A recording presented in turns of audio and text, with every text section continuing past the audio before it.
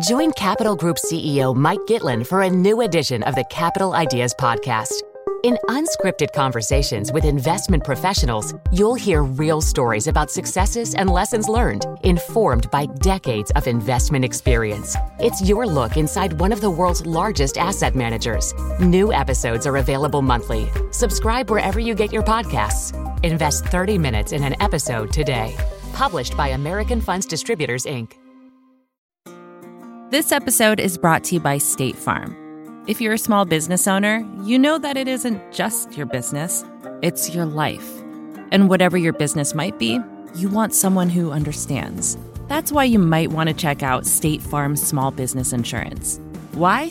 Because State Farm agents are small business owners too, living and working in your community. That means they know what it takes to help you personalize your policies for your small business needs. Like a good neighbor, State Farm is there. Talk to your local agent today.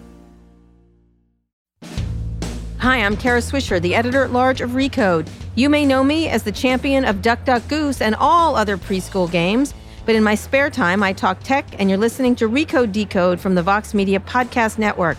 Today, we're going to play a live interview I recently conducted in New York with Gabe Weinberg, the CEO of the privacy-focused search engine DuckDuckGo. This interview was recorded live at the Made by We space in New York City, which is an event space in the Flatiron District owned by WeWork. Let's go there now to hear my interview with Gabe Weinberg. We're going to very quickly bring up Gabe. Come on up. Gabe Weinberg. He's from DuckDuckGo. We're going to talk about the awfulness of Google now. Come on. Hello. This is Gabe. He's the founder and CEO of DuckDuckGo. This is another search engine. You do have a choice in this world, whether you know it or not. All right. So, Gabe, we were just talking about inequity and wealth and stuff like that. Let's talk about inequity of information, because that's really what's happened. We have given over control of our information to one company, really, in this world. And I'm going to tell one quick story before we start so you get a sense of it. I was walking in the early days of Google with Larry or Sergey. I often can't tell them apart. And there was a room full of televisions, like a Circuit City. And I looked in, and it was they were all on, all these dozens of televisions. And I said, "What are you doing?" And I think it was Larry said, "We're recording all of television." And I was like, "Why?" And he said, "So we can figure out a way to search it." And I said, "Have you gotten the copyright from those people to do that? Have you actually reached out?" And he said, "Why should we do that? Why do we need to do that?" And I said, "Well, because if you record it, then you'll have it recorded, then you'll have the search for it, and then nobody else can do it, and then you'll dominate it." And he was like, "Uh-huh." And I was like, "That's wrong to do that." And he was like, "Okay." And we moved on. And it was a really interesting moment for me that they really were super interested in owning every piece of information on the planet. It was a revelatory moment for me. Talk about what we have now. Talk a little bit about DuckDuckGo first, about what you're trying to do, because you have been a search engine for how long? 11 years. Right. So talk about what you do precisely and how it contrasts with Google. Yeah, so DuckDuckGo is a general internet privacy company at this point, and we help you essentially escape the creepiness and tracking on the internet. We've been running this non-tracking search engine alternative to Google for 11 years. We're doing about 1 billion searches a month. It's about 1% market share in the US now, 4th largest search engine. And then we also operate a mobile browser and browser extensions for Chrome and Firefox that block trackers across the internet. So as you're expressing, Google and Facebook are the largest purveyors of these trackers, but we block trackers from hundreds of companies. And then we also enable more encryption on the internet. So when you go to a website, there's a HTTPS version. Sometimes sites have the unencrypted version and the encrypted version, but they send you to the unencrypted version. And so we force you to go That's in order to follow you. Yeah. And so we force you to go to the encrypted version, which helps your ISPs not from tracking you. So it's all one download that just helps you escape tracking on the internet. So why did you decide to do this? Because a while ago, everyone was welcoming this idea of convenience. I think Marguerite Vestager said that to me, is that we've traded convenience for something better. And she was talking about search engines she uses in Europe that are different. And Google's convenient. Google has Mail. Google has Maps. Google has this. And I'm using that because you're in the search business. Why did you decide to do this in the first place? Well, I have a tech policy background. So my graduate degree is in tech policy from MIT. And I originally got into search actually because I was interested in search. But immediately after launching it, I started getting privacy questions. This was well before Snowden, still 2008. And so I did my own investigation and found two really interesting things. One, searches are essentially the most private thing on the internet. You just type in all your deepest, darkest secrets. Right, search, absolutely. Right? And the second thing is you don't need to actually track people to make money in search. So Google still, to this day, and there's been congressional testimony, actually the hearing that I was at, the representative from Google said this, they still make most of their money off the same way DuckDuckGo makes money, contextual advertising, nothing to do with following you around. It's keywords on the search page. So you type in car, you get a car ad. And you can do that without tracking anybody. And so what I realized pretty quickly is that's a better user experience, and just made the decision not to track people. At the beginning of that wasn't the main differentiator because we weren't as aware of all the privacy harms. But as time has gone on, it's become the main driver for people to adopt DuckDuckGo. To adopt that. So talk about contextual advertising, because this is just a basic business, is if you type whatever. And a lot of ways, if you think about a Google or what you are, search is sort of a database of human intentions. Yes, this is a great history of advertising, and I think it helps to explain the current market. And so it used to be the case, as you're saying, and the internet started all the way up until the mid-2000s, this contextual advertising was basically all advertising. So on search, it's just the context of the page. But it was also the case on publisher sites. I'm sure you remember, sites used to sell their own ads. They would put advertising based on the content of the article. And then the mid-2000s, it switched to behavioral advertising, which is the creepy ads, the ones that kind of follow you around the internet. And two companies dominate that because they have all the data on people, Google and Facebook. But there's been no real proof that is really better, and it's arguably way worse for the publishers who then have ceded all sorts of money to Google and Facebook and decimated the business talk about that shift to behavioral advertising, because when you did it, years ago at Google also, there used to be a ticker that used to run across when you entered Google about what people were searching for at that moment, and they stripped it of dirty stuff, which was quite a bit apparently. But you would see things like, horses, jam, French, and you'd be like, what the fuck is that person searching for? I would sit there and I'm like, I don't even understand that query. Yes. Talk about how it shifted from that to the idea of behavioral. Why go there? What happened is you had publishers selling the biggest inventory, so the top of the page, banner advertising, and then they still wanted to make some more money, so they had seeded the bottom of the page to ad networks they didn't want to sell. And Google's was the biggest. It was AdSense, based on a company they actually acquired. Called DoubleClick. Before that. Before DoubleClick. The one before that. Right. And then they acquired DoubleClick in 2007. And so slowly publishers kind of ceded some of their page over to it. And then Google ended up having all this behavioral data. So if you search for something, you could then follow people around with that search. And those advertisements became more lucrative. And then slowly publishers ceded most of their page over to this behavioral advertising.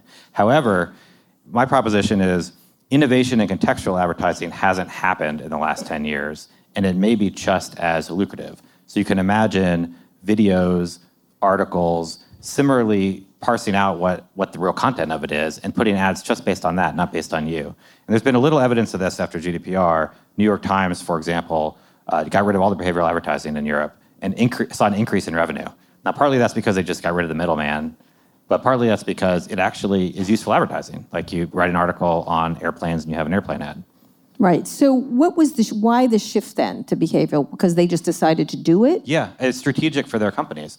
Because if you think about their position, they're the ones with the data monopolies. And so if they are going to run an ad network, they should run it based on behavioral because no one can compete with them on that. The real reason why that's enabled is because there's been no real regulation in tech that would have prevented that. There's zero regulation. Yeah. Right. There's the one from, mid 230, but that's it. Right.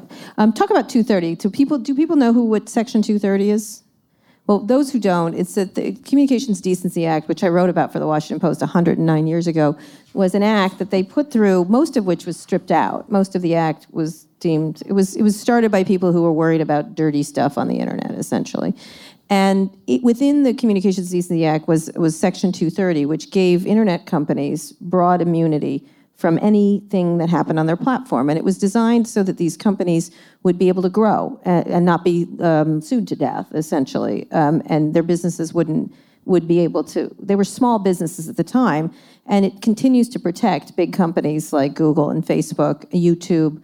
And when you mention the idea of, now there's been some eking away at 230 around sex trafficking and some other things.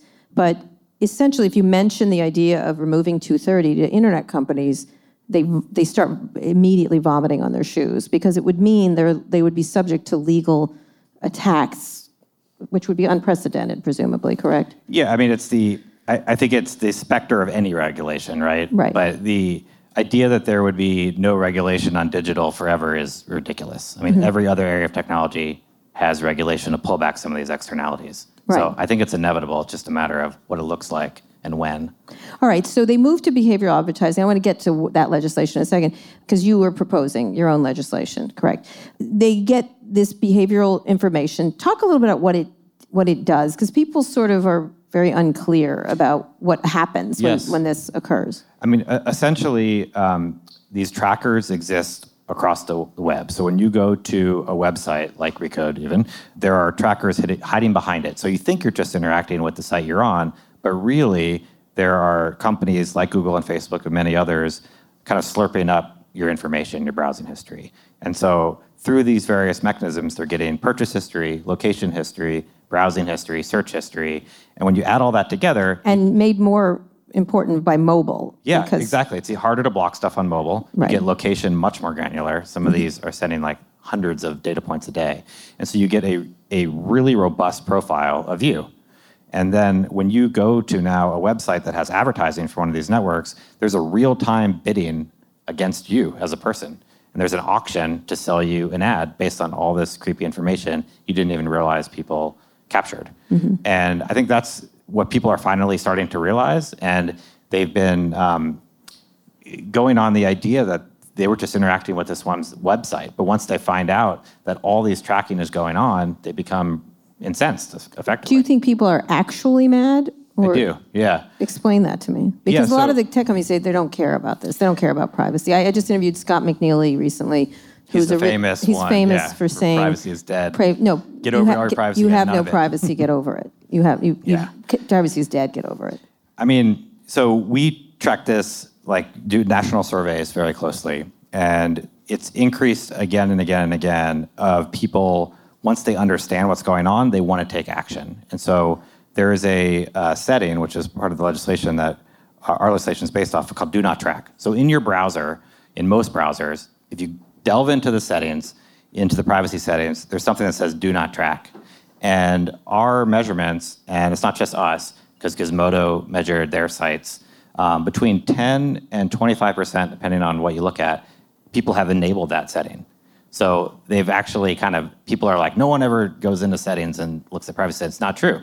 Literally, tens of millions of Americans have gone into their browser settings and checked this thing. And so people do care, and that has just climbed up and up and up as the knowledge of the tracking is going on. Because before you knew about it, you were okay with it because you didn't realize it was so invasive. But as after Cambridge Analytica and all the stories about the tracking, that number just keeps going up and up and up. So one of the things a lot of people do bring up with me still, though, is, well, I don't really care. I don't have much to hide. I don't know doesn't matter. I get that all the time. Who cares if they know if I went to Best Buy and then bought whatever I bought? Talk to why that might be not the best way to think about it. Yeah, there's kind of two answers to that. One is philosophical in that, privacy is a fundamental human right. And so you don't need to care or hide anything to exercise your rights. You wouldn't say that for speech. Just because you have nothing to say doesn't mean you should have a right to free speech. So that's kind of on the philosophical side. On the harm side, there are some that people don't realize. So a lot of people really don't like the creepy ads following them around. Some people seem to be fine with that. At a more deeper level, there's this thing called the filter bubble, which is that recommendation algorithms, and in particular search results, are tailored to you. And that means that you're not seeing what everyone else is seeing, and that actually distorts the democracy. And that's a real harm to individual people and society. And then there's just the general identity theft and data breaches, which is happening over and over again, which is one of the main drivers for adopting stuff like DuckDuckGo. So you've submitted legislation, you've created legislation that you would like model legislation, yeah. That you would like someone to submit to Congress. Explain what you want to do. Yeah, so this is in the landscape of all the privacy legislation. And I would love to hear the nuance of it. Now, just to understand, we do not have a national privacy bill in this country at all. Other countries do, and much more stringent, like GDPR in Europe. But we don't have one. We have one in California that's about to come online, but the lobbyists are trying to defang it rather substantively. There are 10 others in states across the country. I don't know there's certain states that are doing them. I think Louisiana has one. There's all kinds of states. Vermont has a data broker law. Let's hope Alabama doesn't have one, but go ahead. Sorry, but Jesus Christ. All right. But there's too much of a patchwork of them, correct, across the country, the idea. There's not a national bill. There's no national bill. We really should have a national bill like GDPR. But one of the problems with GDPR is how it was operationalized is a lot of consent dialogues. And that's called notice and consent. And people just end up clicking the consent. And so what we think a better mechanism is this thing that I was talking about earlier, this do not track setting in the browser that tens of millions of people have already put on. And the fact that consumers have already adopted it and it's in the browser is just an amazing legislative opportunity. Just give it teeth. And it's actually a better mechanism for privacy laws because once you have this setting and it works, you don't have to deal with all the pop-ups anymore. You just set it once and then sites can't track you. Should it be set from the beginning as do not track? This is a debate, whether it should be default on or default off. I would love it to be default have to opt out of it. But I'd be happy if it was opt-in as well, because I think people will. Oh, people keep tripping here. This is outside. The second trip. Hello. Sorry. Okay. No, it's the same guy. Okay, it's the same guy tripping. All right. Now he's just fucking with me. All right, go ahead. Sorry. No worries. I think people will opt in. Google. Yeah. Out there.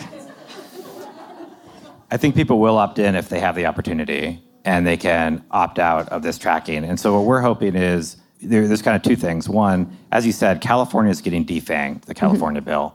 As that happens, the pressure for a federal bill is going down this year because if it's all defanged, there's no pressure to pass something that preempts it. And so one thing but still all the people in the country really want something passed. And so one option here is this would be a much simpler thing to pass. Just give a do not track mandate for no tracking for that setting. Much easier than comprehensive legislation. The other thing is that any comprehensive legislation that gets passed, do not track can be the mechanism. So we're hoping that it gets added to any larger bill as the mechanism to help people opt out. So why do people have to opt out? You don't have to opt. Why do they have to opt into it, I guess? Opt into it, because you don't have to opt into clean water. You don't have to opt into, I think I'd like my water clean or dirty. It's kind of crazy, the stuff that consumers have to do in order to protect themselves compared to almost any other thing they use. You don't, again, opt in, I'd like the tires that don't fall off. Opt in, I'd like I'd like the food that isn't tainted, please. Why is that mentality around? I think the mentality is around because of the lobbying that it would distort the advertising business model. And I would love it to be opt-in by default. But in a realistic way, I think if it was operationalized as a way to opt out, I think that would be effective because, as you said before, the other argument is some people don't care, and that gives people really the choice. That they just could leave it there. Yeah. We're going to take a quick break now, but we'll be back after this with Gabe Weinberg, the CEO of DuckDuckGo. Did you know the Capital Ideas podcast now has a new monthly edition hosted by Capital Group CEO Mike Gitlin? Through the words and experiences of investment professionals, you'll discover who was their best mentor, what's a mistake they made that changed their approach, and how do they find their next great idea. Subscribe wherever you get your podcasts. Published by American Funds Distributors, Inc. This episode is brought to you by State Farm. You've heard it before. Like a good neighbor, State Farm is there. But it's more than just a tagline, because State Farm agents are small business owners themselves who live and work in your community. And if you're in the market for small business insurance, who better to work with than an agent who understands what it takes? State Farm agents can help you create a personalized insurance plan that fits your small business needs and budget. Talk to your local State Farm agent today about small business insurance. Like a good neighbor, State Farm is there. is it operating against a site like Google or a big site where you're 1%? How do you do that? It's been interesting. Okay. We try to educate people about privacy and that there are alternatives. So our main issue is just not everybody knows about us. There's 20% of people that we think would be interested in switching to DuckDuckGo, but it's hard to kind of convey all these privacy concepts. I'll give you an example. We've been talking about the filter bubble for years. In 2012, we ran a study on Google that we think influenced the 2012 election. Mm-hmm. That's how long ago it was. But we had to speak for 10 minutes to explain what the filter bubble was back then. Mm-hmm. But after 2016, in the last 2 years, now we can talk about the filter bubble, just name it, and people know what it is generally. How many people know what the filter bubble is? Just curious. Explain the filter bubble. Well, it's the idea. Well, first of all, that percentage is very high, so I like that. But it's the idea that for search in particular, as an example, when you search, you expect to get the results, right? If you search for gun control or abortion, we search at the same time right here, you would expect to get the same thing. But that's actually not what we found when we did a study on Google. Yes, they give you different search results. Yeah, and people don't realize that. And so in addition, we found that it varies a lot by location. And so if you take that to the extreme, let's say that voting districts are getting different results for candidates or issues, it can skew the polarization of that district very easily over time because people who are undecided are actually searching for these topics, and people generally click on the first link, and if you're controlling that first link in that district, that's what people are going to learn about. So what do you, Anand was just talking about the idea of people that shouldn't have this kind of power, having this kind of power. How do you look at it? Because it is a group of maybe 1,000 people making these decisions in Silicon Valley, pretty much, if that many. And recently I did an interview with Tristan Harris, and he was talking about, he called it the climate change of culture, is what we're undergoing. And the only positive part about it is there are only 1,000 people whose minds you have to change on this. How do you look at that small amount of people making decisions for the entire world, really? And what can we do about that? Yeah, I look at it structurally, and I think that on the consumer side that we've talked about, there needs to be a way to opt out, which would lower the power, right? Mm-hmm.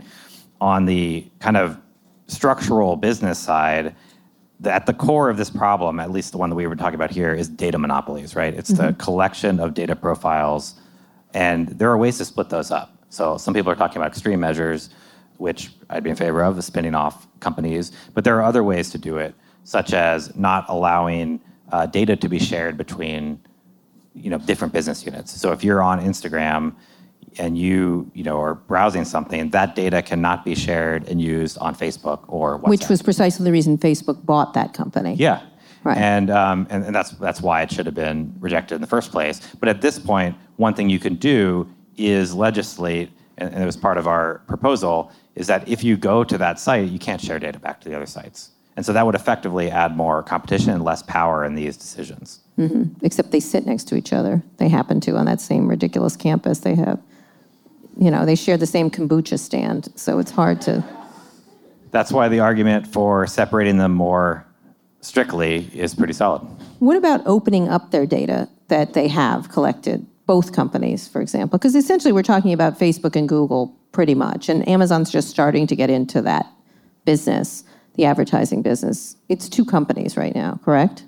Yeah, in the digital advertising market, absolutely. The debate's kind of out on interoperability, which is what that is. It may help in the social network space. It's less important in the search space because, as I was saying earlier, you actually don't need these profiles to do good search results. They're really using search to do ads on YouTube and Gmail and all these other places. And so it could help in social networks to help someone start a social network and be able to switch all your friends a little quicker, but it probably wouldn't solve Google's problem. There hasn't been a major social network started since 2011. Yeah. Which is amazing if you think about that. And there's a reason, because why do it? And for the rest of it, I think it's just Snapchat, correct? And he's the chief product officer for Facebook right now, as far as I can tell, because they steal all his ideas. So how do you then shift that? How do you stop that? Just separating them? Which are the ways you think should happen? I really think you have to get to the core of this data monopoly. That's the key. And I think part of the problem actually has been that market definition. Is like people think of it as search market, social network market, which is what you saw in Congress too. But it really is the digital advertising market. That's where the domination is. Right. And so you have to change the digital advertising market. You can do that by having, putting more Chinese walls between the companies. You can do that by doing something like do not track, which would force companies to be more contextual. And so all of a sudden, you'd be steering the industry back to the contextual from the behavioral. Because 25% of people now would advertise on contextual. Behavioral would be outlawed for them. Mm-hmm. And so that would just break up the competitive advantage, basically, of the data profiles. And when you have behavior, do you think that's even possible? Because the idea is adding more, with AI, is adding more and more behavioral data in order to track you. And in countries like China and other places, they're using that behavioral data they're using a lot of it, including facial recognition. The companies here, I think, are just dying to get into facial recognition and know the controversies around it. So it doesn't seem like backing away from behavioral is something. They seem to be doubling down in behavioral. That's why I believe you need government regulation in it. And to your point, you can look at China as an example. And so not only should you push things back to contextual, but you probably should have some lines, bright lines, that you can't cross in behavioral, right? You saw San Francisco ban it the other day. This week, San Francisco banned facial recognition software being used in the city. Is that correct? Yeah, that's right. Yeah. For government. For government. Another good example, which isn't talked about that much, is political advertising on Facebook. So, there's it's talked about a lot. Yeah. Well, not this part. There's this disclosure, but arguably there should be a ban on behavioral advertising to some level of people, just blanket for political advertising. To some level of people, what do you mean? So like 1,000 people or 10,000, you pick your cutoff and then say you cannot target ads at a population less than that amount.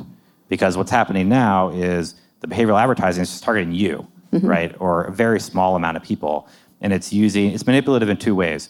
You can manipulate the targeting, so I can select just the 3 or 5 people that I think would totally be triggered by this. And you can also do A/B testing and change words and images to get the perfect, manipulation. Tristan Harris has a better mm-hmm. words for this. I forget what he says, but the brainstem. Yes, it goes down the brainstem, yeah. Right? And that kind of stuff should be probably outlawed, especially for political advertising. To individualize people. Yeah, but not just individual, probably at some threshold that's significantly high. They make the argument, this is just like TV. Our disclosures are going to be like TV. Well, you can't target, or you might be able eventually, which also should be outlawed. But in TV, you weren't targeting down to the individual person. Right. You're targeting great groups of people. Yeah. You also couldn't just put ads up the way they do on Facebook. Right. And do all this testing. You couldn't you can't test 1,000 ads. Mm-hmm. So do you think our regulators are up to this task? And you're writing your own legislation. I'm assuming you're running your company at the same time, and you're not a legislator. That's true. So how do you look at our legislators? Is there more strength elsewhere in the world or in this country? Let's talk just about this country, because I think most people saw the Facebook hearings. Yeah. And Mark looked great in that hearing, and he's not the most articulate of people. It's largely because most of the legislators looked so bad and looked so ignorant. And so when you say Mark looks so good, it was because it was such a low bar that it was hard not to. I think they could have put a ham sandwich there and it would have looked pretty good. But that said, I have talked to legislators who are quite smart. There's a lot of them in Washington, and especially in the regulatory agencies and elsewhere. What's the problem from a regulatory? Is it the money these companies are throwing at lobbyists at them, or is it just a lack of will, or is it ignorance?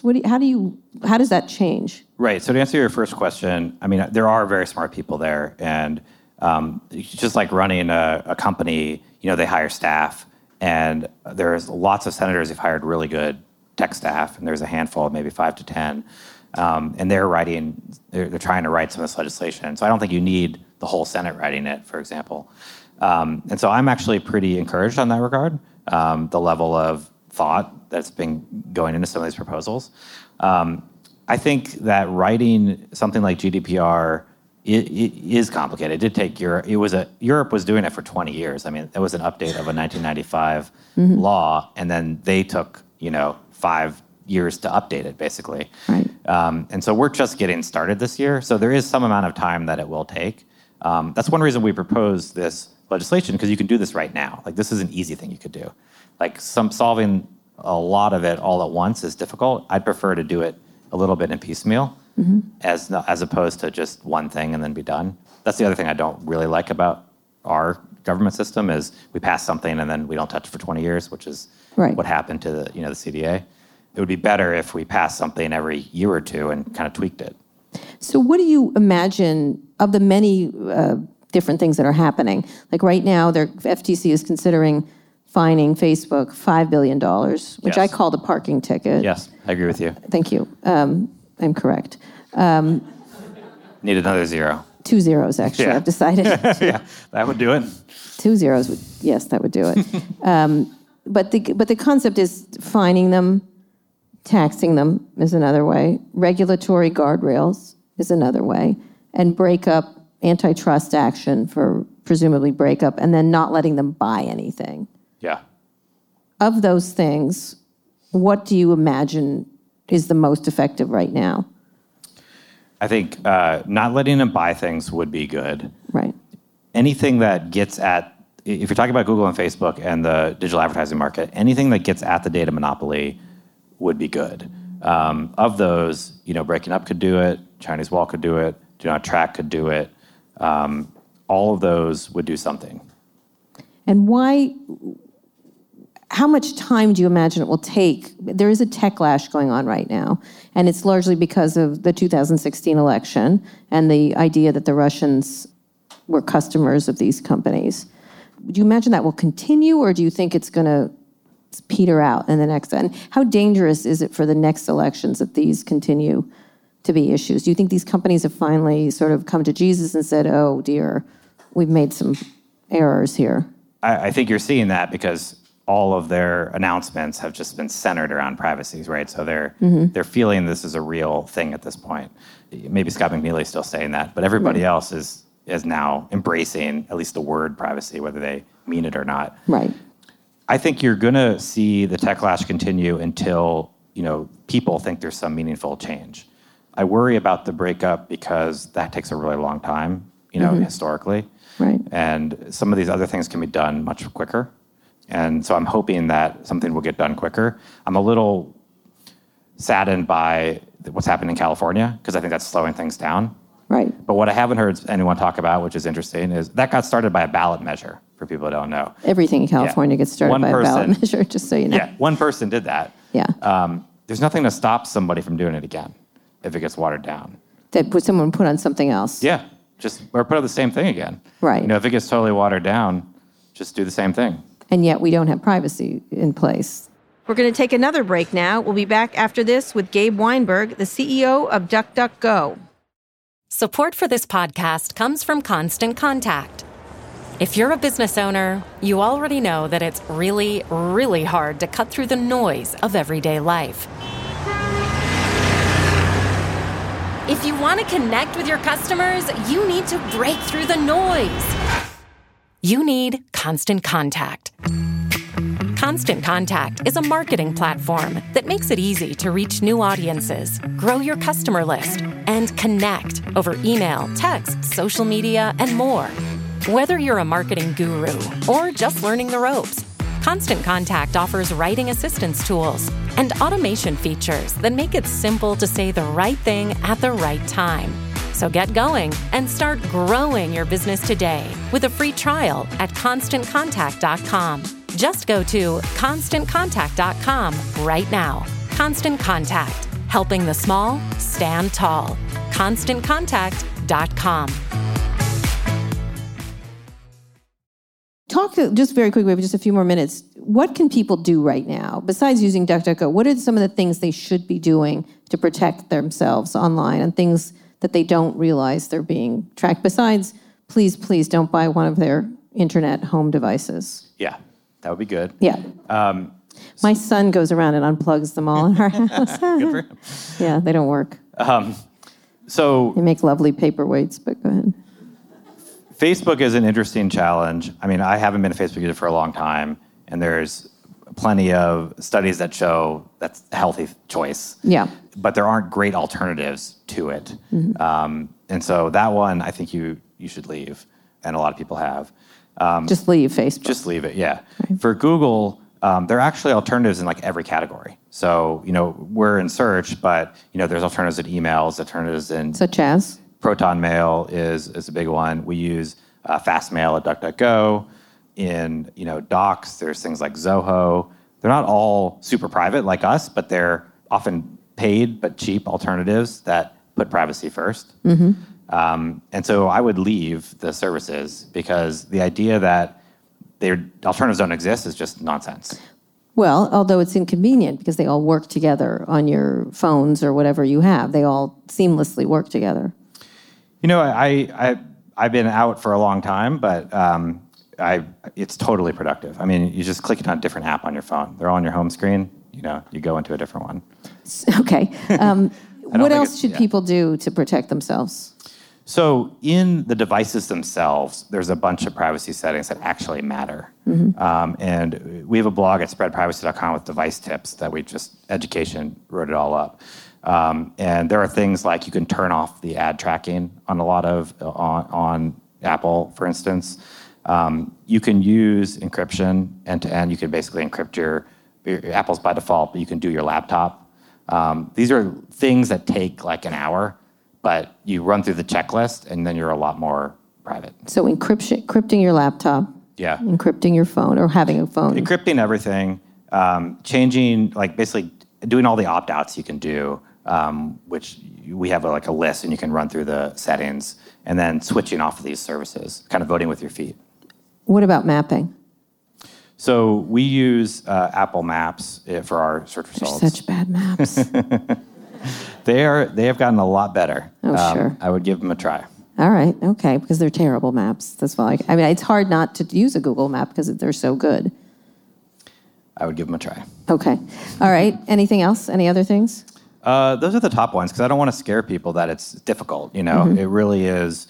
You spend a few minutes on this, and you can be out. Like, I think people think it's such a gargantuan thing to leave these companies, and I don't think that's actually true. And what about cameras and audio?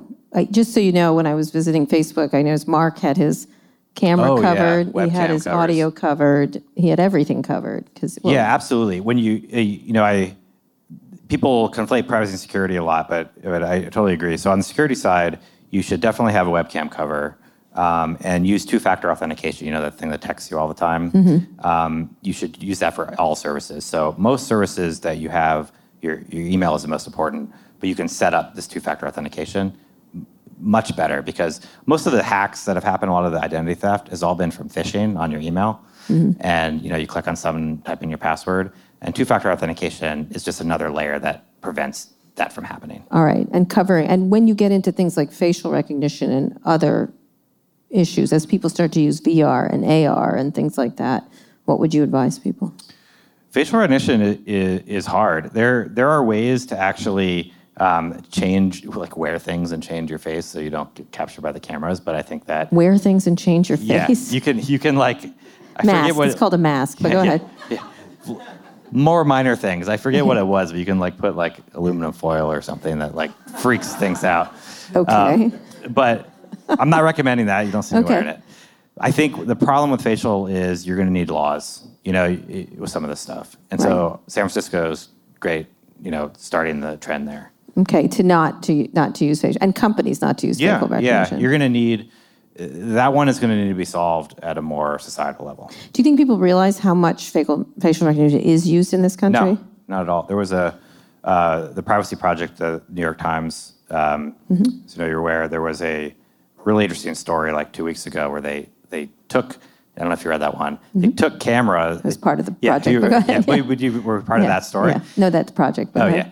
So they took live webcam footage that was just on a camera and just put it up on Amazon with their facial recognition off-the-shelf stuff, and then were able to de-identify a bunch of different people. Yeah. And then called them up and was like, I saw you walking here. Right. And it took $100 and 3 hours. Right, well, exactly. And they also are using things much more seriously in workplaces to watch your face as you work and also to decide whether to hire you based on your facial expressions. And what they're trying to do right now, from what I understand, is track some of the new software will track your face and expressions during an interview, and then match it to their top performers whose faces they were also tracking, and therefore don't hire you if you're not one of their top performers' facial expressions. It's crazy. I mean, this is another area, just bias in algorithms in general. But this is to your earlier point, is that I guess the central point about regulation is there's been no regulation for 20 years, right? So there's just a dearth of regulation, and you're not going to solve it in one shot. And so, like, this bias in algorithms probably needs to be a separate bill, right? Mm-hmm. AI in general, this area, facial recognition, we need to tackle these problems separately. But there are the biggest problems, and so we should be doing it year after year. I worry that there's going to be a checkbox, like we pass something and then it's going to be done. We're going to have to keep the pressure on. Do you ever imagine, and I'll get to questions from the audience, that we'll ever escape the enormous power of something like Google? Because what it's become is that it is the answer machine for everything, really. Even though you have 1%, they have 90% everywhere. Yeah, I do. I think if we have these structural changes, I think you could see the market open up. We are a small company, right? And so we're only 65 people. And so you're like, well, how do you compete? And I mentioned earlier we use Apple Maps, right? And we could debate how good they are. Mm-hmm. But in each of these verticals, there are actually really good answers. So Yelp for restaurants, which we use Wikipedia, just like Google does for... Yelp is getting crushed by Google. Yeah, exactly. And so, but it's not like their answers aren't good, right? Mm-hmm. And so if the market opened up a bit, these companies could thrive more. And we use them and put together good search results just based on all these other companies. And so I think that the idea that they're this magic AI that no one can compete with, I think is false. Because if you look around in all these categories, there actually are good alternatives. But given that the amount of money they have, the amount of money they make, and the fact that consumers like them, like using them, I think one of the issues around all these tech companies is, Amazon's so great about delivery, even though they're ruining the lives of retailers across the country. I'm sorry about that. Or causing people to have jobs, or their contractors are treated badly within the stores. But gosh, they delivered my iced tea really quickly, and it's delicious. Yeah. Or Google, it's they're a horrible monopoly, and yet, wow, they were fast on giving me that answer if so and so is alive anymore, or whatever they decide. Yeah, no, I mean it's. I always search people if they're dead or not. So, go ahead. Trust in Facebook has precipitously dropped in the past year, and so I don't think it's inevitable that trust is always at high levels, even if people kind of like... Right. Trust in Facebook has dropped, usage has not. Yes. Well, that's because there has not been a great alternative, right? Right. People don't necessarily believe or want to believe the healthy-ness of quitting. But trust itself has eroded. And so I think trust could erode in these other companies as well. And last question, are you worried about who runs these companies at some point? Because one of my worries has always been, many years ago, I wrote a story about Google trying to take over Yahoo search. Yep. I think I've talked about this before. And they were going to it was going to get them 90% of the market at this point. Yahoo was still a substantively large search, did substantively large search business, and Microsoft was the third one. And I was very much, I was struck by they can't have 90%. Why isn't our government stepping in to do something about that? That's a ridiculous amount of market share. And so a line I wrote was, at least Microsoft knew they were thugs. Google pretends they're all happy with their funny balls and their crazy eating habits and their weird clothes and stuff like that, but they're still, as adorable as they are, they're still just as evil as Microsoft was. And so I was making that point, and I think it was Eric Schmidt who called me up and said, that's really mean, that you say we're thugs. And I said, well, I think you're worse than thugs because you don't know you're thugs, and you are thugs, and therefore you're worse than thugs. And he was like, we're not thugs, we're really good people. We're really good people. And I said, I get that, but I can't imagine a world where you have a company of this much power over information. What if someone, and of course, it's like 3 clicks to Hitler, but that's what I said. It was like, what if Hitler ran Google? What if someone who wasn't so nice ran Google? And it was like, well, they don't. And I was like, yes, but what if they do? And they said, what if they don't? And so are you worried about the concentration of power in the hands of, again, a very small amount of people? Yeah, absolutely. I mean, I worry that you're basically saying, they intend good, right? And it's like the road to hell is paved with good intentions. And I believe, like we did this filter bubble study, that they did influence the 2012 election. Now, a lot of people on the left liked the outcome. And what we found, by the way, was when you searched for stuff, we found this thing called magic keywords, where if you search for something and you search for something subsequent, you would get extra results inserted based on the previous search. And so Obama was a magic keyword. So if you search for Obama and then gun control, you get 3 gun control results in the results. Romney was not a magic keyword. And so all these people... No, he was not a magic keyword. And so all these people searched for Romney and Obama, and there were tens of millions of extra Obama results inserted across the country for that entire run-up to the election. And we don't know what that changed, but I presume it actually did change a lot because people were searching just random issues that they wanted to hear about, and they were just getting Obama's take on it, not Romney's take. And do you believe that was purposeful? No, I don't. I think it's totally unintentional. Right. It was a result of the algorithm, and they were questioning on it, and they were basically like, oops, and kind of the answer was, when we created these magic keywords, Romney was less popular at the time, it was a year before, and that just happened. But it was probably a tiny change that no one even knew about that had a big impact. Okay, questions from the audience? Lots of them. Okay, so let's start here. A question about how this conversation could or should change once it moves from the digital world. So a lot of times when we talk about privacy, especially tonight, we're talking about digital-first problems or problems that are because of digital-first companies. But specifically the advertising example, now we're seeing addressable advertising on TV where you can be just as targeted as you are online in your TV screen. And that can change, depends on who they think are in the room at that time. Yeah, streaming. It's because of streaming, yeah. All of it. So how does that conversation change now that it's not just digital and it's really everywhere?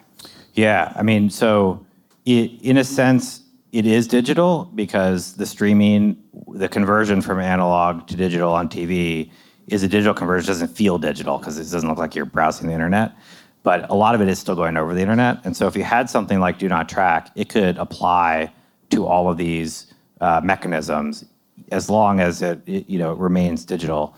And so I think it would apply to that situation, as well as the kind of billboards. There's been talk about individualized billboards. Right. Well, you saw the Tom Cruise movie Minority Report, right? They clicked his eyes, and then it says, "Hello, Mr. Nakamura. Would you like more fleece culottes," or whatever the heck you wanted last time? Well, addressable ads from cable boxes, that comes through. Yep. The data that cable companies have doesn't necessarily, yes, if you probably have some digital information coming and feeding into that, but it's grown. Well, they want to get the same information Google gets. Cable companies and telcos now are able now to get the kind of, because they're like, if they can get it, why can't we get it? And usually telcos were prohibited from getting that kind of, but now and the point is, you're right, if they get it, why don't we get it? Yeah, I mean, I agree with your premise that they're trying to copy the tracking business model everywhere, right, to compete. And if it's outlawed one place, it should be outlawed everywhere. Yep. Next question. I have a silly question if you'd like for Okay. Why'd you name it DuckDuckGo? That's a good question. That's not a silly question. It is a good question, and I wish I had a good answer, yeah. Which I don't. It's a really fun game. Yeah. Duck, duck, goose. What's a good question? Yeah. It is. Go ahead. You had no... That's actually where were you? You were sitting there and going, oh, it's either going to be like So I was on a walk with my wife. Walk with my wife. Okay. Pre even having a company, and I was going to start something, and I was like, that's a cool name, and didn't know what the company was. Who thought of the name? Me. Just popped in my head. Okay. All right. There you have it. All right. Next. Right here. Do we have the right to be forgotten, and should we have the right to be forgotten? We currently don't in the United States. It's part of GDPR, and it's something we comply with. It's an interesting question of where to draw that line, and it hasn't been one taken up very much in the U.S. yet. Because of the First Amendment. Yeah. It's impossible. It's never going to happen here. So then what if you were going to write an amendment, what would the amendment be to make the right to be forgotten? You would probably need a constitutional amendment because of the First Amendment. Yeah. to change the First Amendment. That's not happening. But the idea is whether you want it or not, too. The idea, can people take bad information, if a bad person can take bad, if there's good and bad information about a good person, a bad person can take down good information about them. And so it gets into really thorny issues. The same thing around editing tweets right now. That's their excuse. There's lots of ways they could do it, by the way. It's also like check the box. So if someone has a history and they paid their debt to society, should they keep getting that time and time again and not being able to move past it? Yeah, well, they're not going to change that. But the line from the movie about the social network is the internet's written in indelible ink. So it's an excellent question. I just don't think, because of the First Amendment, that it will ever get any traction here. I think every single thing you do online, every drunken college picture is going to stay there. I haven't heard anyone talking about that here. What, drunken college pictures? I don't have any. I'm really old. Go ahead. Right. What are you going to do? How are we going to help the advertisers who are getting progressively more and more addicted to data and have built these really robust data sets, even without the Googles and the Facebooks of the world? Yeah, they have Axiom, others. Yeah, you can work with Axiom, you can get lookalikes, you can deliver to them digitally or traditionally. And so the issue, I wonder, is also the advertisers, the P&Gs of the world, who are paying. And they're the ones who are subsidizing and encouraging this by paying for the ads. Yeah, data is starting to come out about this. And the data so far is that they're paying for a lot more for not much. Like, behavioral advertising has not been that effective. But they don't necessarily believe that that's true. Right. I agree we need empirical evidence a lot, but I think once they realize that they haven't been, getting much for what they've been paying for, they're totally happy to embrace contextual advertising again. They've also given up their relationship with the consumer. Yeah, I had a really interesting conversation with the CTO of Ford, and I said, "What's your biggest problem?" And he said, "Well, the internet companies want to suck every bit of data and chomp it back out, and we want a relationship with the consumer over time." They have a very different mentality towards their consumers because they buy things from them. And essentially, Google and Facebook are pass-throughs. They don't care about you. They just care, So it would be interesting to see if they can regain power, because you're right, it's not effective for P&G. It's not. They do start to realize this. I think they don't have any agency right now. And the question is, will these big advertisers? The problem is the big advertisers are also getting disrupted by an Amazon, like Amazon selling all their Amazon goods, including advertising. Yes, everything. Yeah, we didn't even talk about. Yeah, Amazon. it's right now they don't have a lot of choice because all the audience. If you want to reach billions of people, you got to go to Google's and Facebook. But if they're and Amazon. Yeah, and Amazon. But if it's broken up a bit and contextual is back, there can be other ad networks that aren't Google and Facebook. Because they are the only road. Okay, any more questions? Last one right here. Can there be a DuckDuckGo for YouTube? Can there be a DuckDuckGo for YouTube?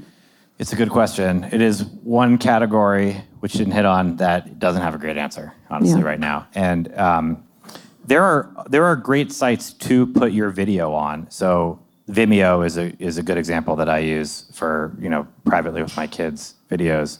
But unfortunately, if you're a creator, all the eyeballs are on YouTube. It's another network effect. And so to break that network effect is very difficult. It's impossible almost. There's no other choice. And the expense of doing it is so high. So they can create monopolies without creating monopolies, which is really the question for our legislators. Yeah, that's another legislative question we didn't address, but that one is an argument for treating it as a utility at that point. If it's such a natural monopoly that nothing can really compete with it, you need to regulate it as a utility. Or change law, or change the way we do antitrust law. I think that's really, there's interesting people like Lena Khan and others that are talking about how to change the idea of what a monopoly is, and it doesn't have to cause consumer harm. In fact, it could have consumer good. You all like all the freebies you get from all these companies. You really do. That's the problem here. It's not harmful to consumers, except it is. It's harmful to society, but it's not. There's an interesting argument. There was another New York Times article from Brian Chen who left Facebook, and he saw it's one anecdote, but it was interesting. He saw his purchases go down by 50% on his credit card. Mm-hmm. And so you can say, well, he wasn't seeing a lot more ads, right? Because he wasn't on Facebook seeing all the ads. And that's definitely part of it. But some part of it was also because the ads were probably manipulative, and they were kind of like manipulating him to buy stuff.